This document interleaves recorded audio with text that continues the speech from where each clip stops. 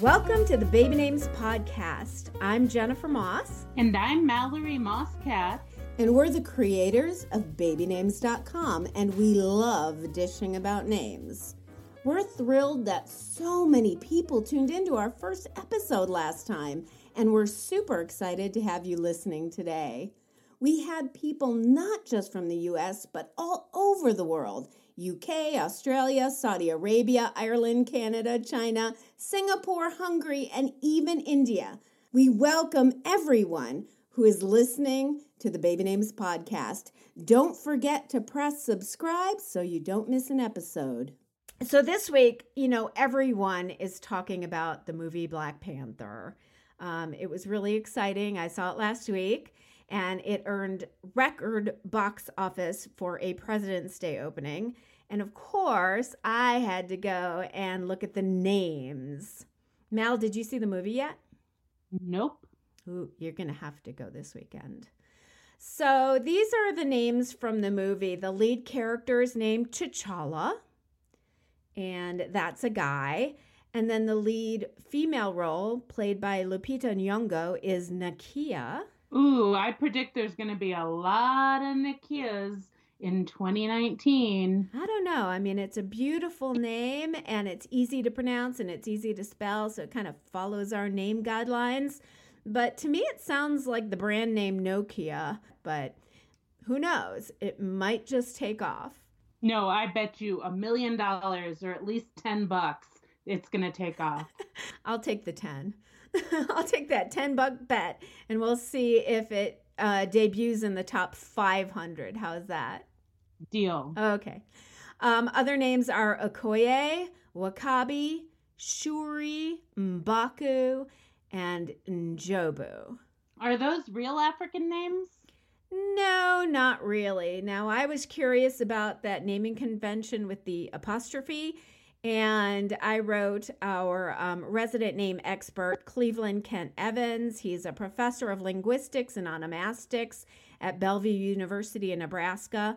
Onomastics, by the way, is the study of names. And he said that naming convention is actually West African, and the fictional nation of Wakanda from Black Panther is supposed to be East African. But, Black Panther was created as a comic book first in the mid-60s by Stan Lee and Jack Kirby. And there really wasn't an easy resource back then for looking up naming conventions or African names. So they probably just made up names that sounded exotic and put the apostrophes in that because they had heard that somewhere.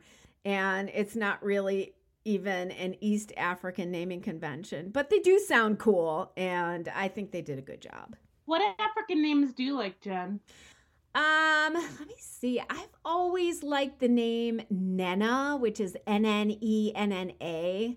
It's an Igbo name, which is a language in a tribe in southeastern Nigeria, I believe. And I first heard it from America's Next Top Model. There was a contestant on that.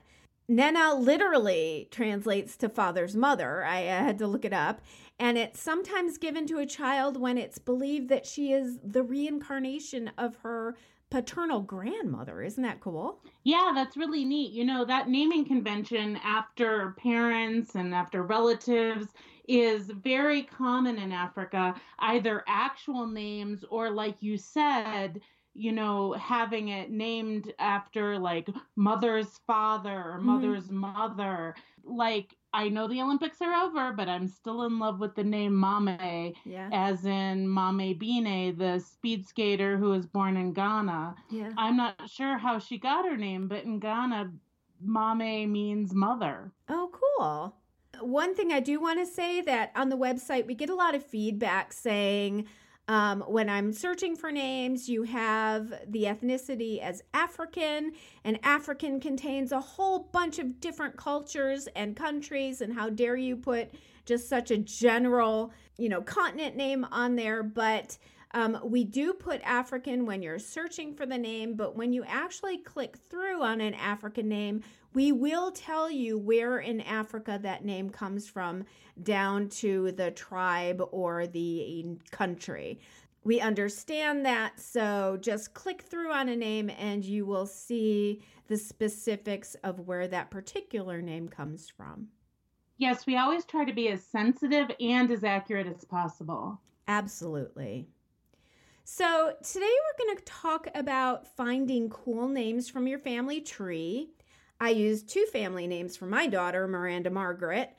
Miranda was a surname on my husband's side of the family, and Margaret was our mom's name. Our sister Kate went with family names for her sons as well. Peter Austin, she used 2 family surnames, one from each side. And Mal, you were probably the only one who didn't use a family name for your daughter, Veronica. Where did that come from? Yeah, so I had to deal with a long and cumbersome last name that didn't go with much. I still recommend to parents who have to deal with that to just go with whatever your heart desires. Mm-hmm. I always loved the name Veronica. No, not from the comic books, but I did love a good Archie now and then. So that's what we went with. She calls herself Ronnie now, too. And yeah, that was from the comic books. Oh, Ronnie. Yeah, definitely. Well, Veronica from the comic books wasn't so bad a role model. She's kind of cool. I guess she was popular. And if you watch Riverdale now, that's such a cool show. And I hope Veronica and Betty start coming back into style. That would be awesome. I haven't watched it, but I heard it's pretty wacky. It is. So you are the genealogist of our family. And so we're going to talk about researching your family tree. And if our listeners has not yet started that, where would they go to start building their genealogy and finding cool names? Well, the first thing you want to do is talk to the people that are still alive. Talk to your parents if you still are lucky enough to have them with you. Talk to grandparents and aunts and uncles and find out what are the names of the people that they remember. Mm-hmm. You know, they're the ones who are going to say, oh, yes, I have an Aunt Alice or an Aunt Fanny. I mean, some of the names are funny. I don't even remember Aunt Fanny's actual name because we always called her Fanny. And that's a good point, is that you'll find out cool nicknames, too, when you talk to the actual people that you won't necessarily see in family records. Exactly. You know, so one of the things you're going to want to do is talk to who's around, make a list, and then once you start your family tree on paper, you can then go on to online resources. There's a ton of them. Some are online. Actually, some are just, software programs. But I personally like using the online resources because there's so many. And a lot of people have already started your family tree. For instance, just last night, I started a family tree for my father-in-law's girlfriend. Mm-hmm. And it turned out that 10 people already had her father on a tree already. Oh, that's cool. Yeah, it was really neat. Yeah. And so immediately I could bring up, for instance, the 1920 census that showed that her father came from a farming family and what his children's birth dates were. And you can also find ship manifests of when they came over from Germany or England or from wherever. You can see birth and death certificates, marriage certificates. Sometimes these things cost a little more, not on the genealogy software necessarily, but on the records databases for the states. Like the public records. Yeah, exactly. The public records. Yeah. It's possible that these resources could have been the catalyst for all the old-fashioned names coming back into style, too. Yeah, I totally agree. These sites that you can go and research your family tree and the family names, they kind of popped up in the last 10 years.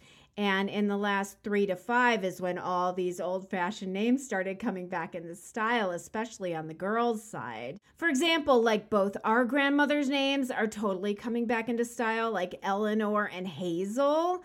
But, Hazel has been a super popular name in the last 2 to 3 years.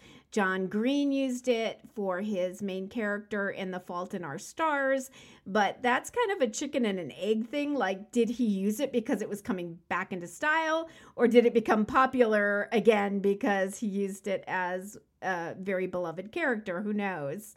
The same thing happened with Jennifer in Love Story. So you don't know which came first. Absolutely. And if you think about it, Mallory became a lot more popular when Family Ties came out. Yeah, definitely. So, anyway, one of the things I wanted to point out, though, is that doing your genealogy and your family tree can be very addictive because you want to keep seeing if they've made matches to your family tree, and it can be more expensive too Yeah. because you keep wanting to bump up your membership. So, really watch out on cost. Okay, great. Thanks, Mel, for doing that. This episode is brought to you by the Baby Names Workbook. The Baby Names Workbook is published by babynames.com and it's available on amazon.com. And it actually walks you through narrowing down your favorite names so that you can find the perfect name for your baby. And it's separated by trimester, but it doesn't matter where in the process you are in finding names.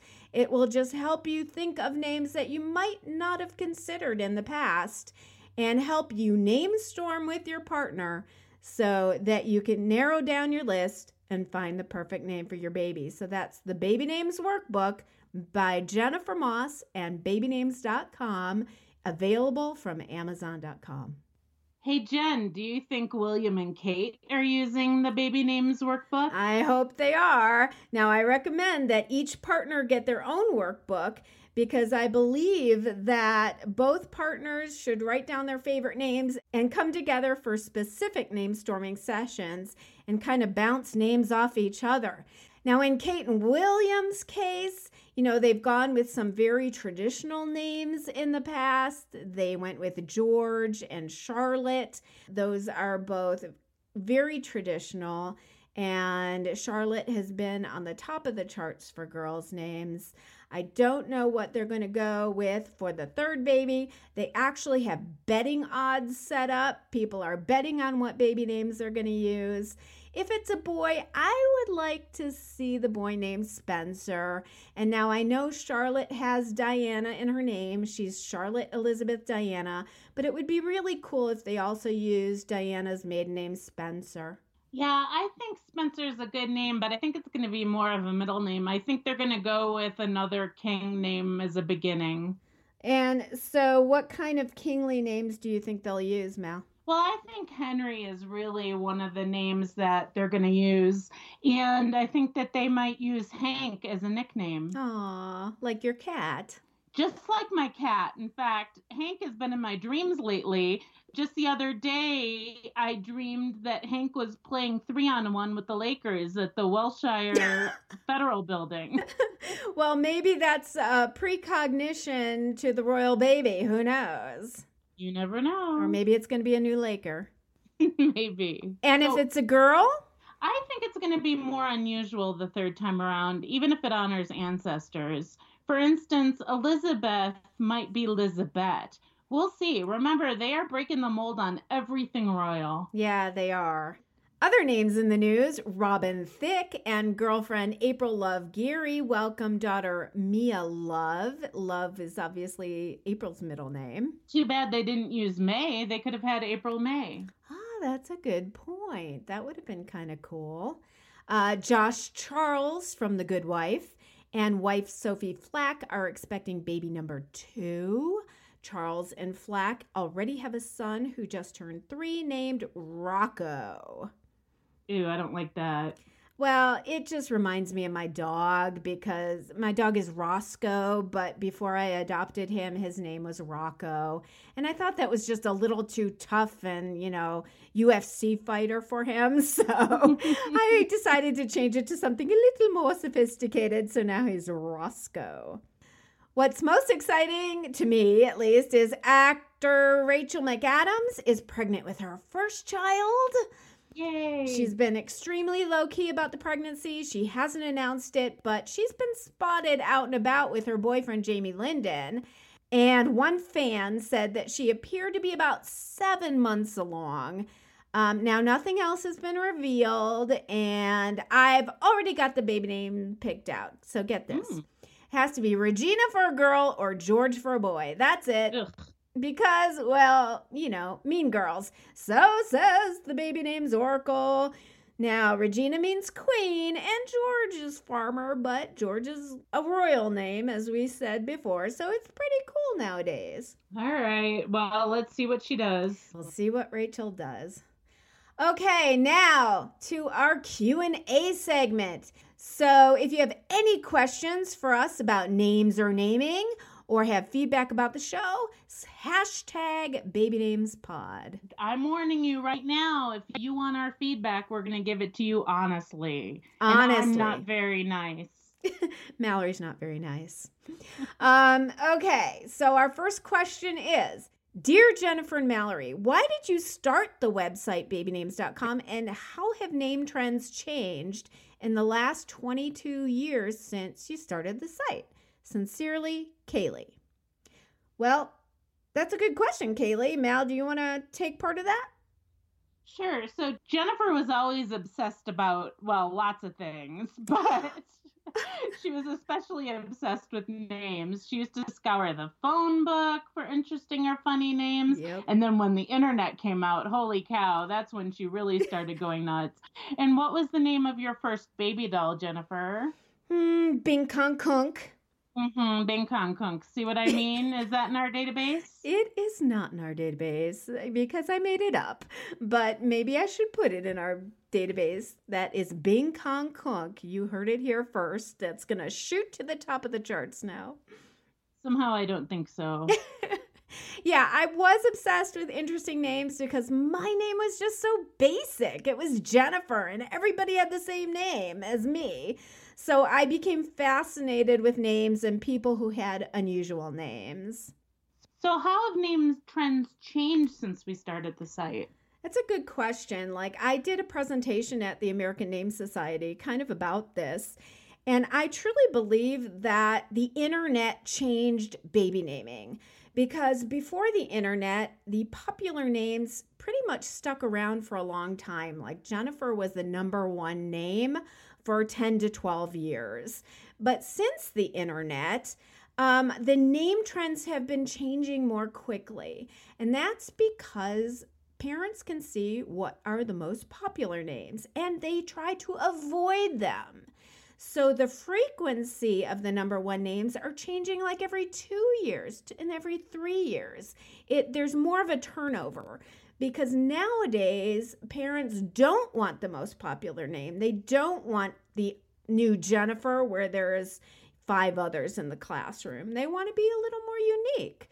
So that's how name trends are changing. They're changing more frequently. Well, that's interesting. Yeah. So you mean to say that instead of saying more common, people want to be more different and unique. They don't want 10 kids named Jaden in the classroom or Hayden or Maiden or Naden. They want to be different than one another. Yeah, and when I went back and looked at the Social Security stats, in the 1950s, like say 1955, 1 out of every 3 boys had a top 10 name. And now, less than 1% of boys are named a top 10 name. Yeah, which is telling you that parents are really trying to be more unique. So we have one more question. Dear Baby Names, I already used my favorite girl's name on my cat, but now I'm pregnant and I'm having a girl and I want to name my daughter with the same name, Vera. Is it weird to have a cat and a daughter with the same name? Love, Cat Lady 93. Cat Lady is right. What is she thinking? That's the most ridiculous thing in the world. Well, Vera's a beautiful name. No, I don't like it. I think it's awful, first of all. Vera, ick. Second of all, the idea, you are a cat lady if you want to name your baby after your cat. You know what? If you name the cat Vera, the cat's name is Vera, and you got to come up with something else with the baby. You know what? If you like it, you can riff off of it. Name the baby Veronica. Ha ha ha. That's the best name that you could name a baby. I totally disagree. Now, first of all, I think she should use her favorite name for her baby and then just change the cat's name.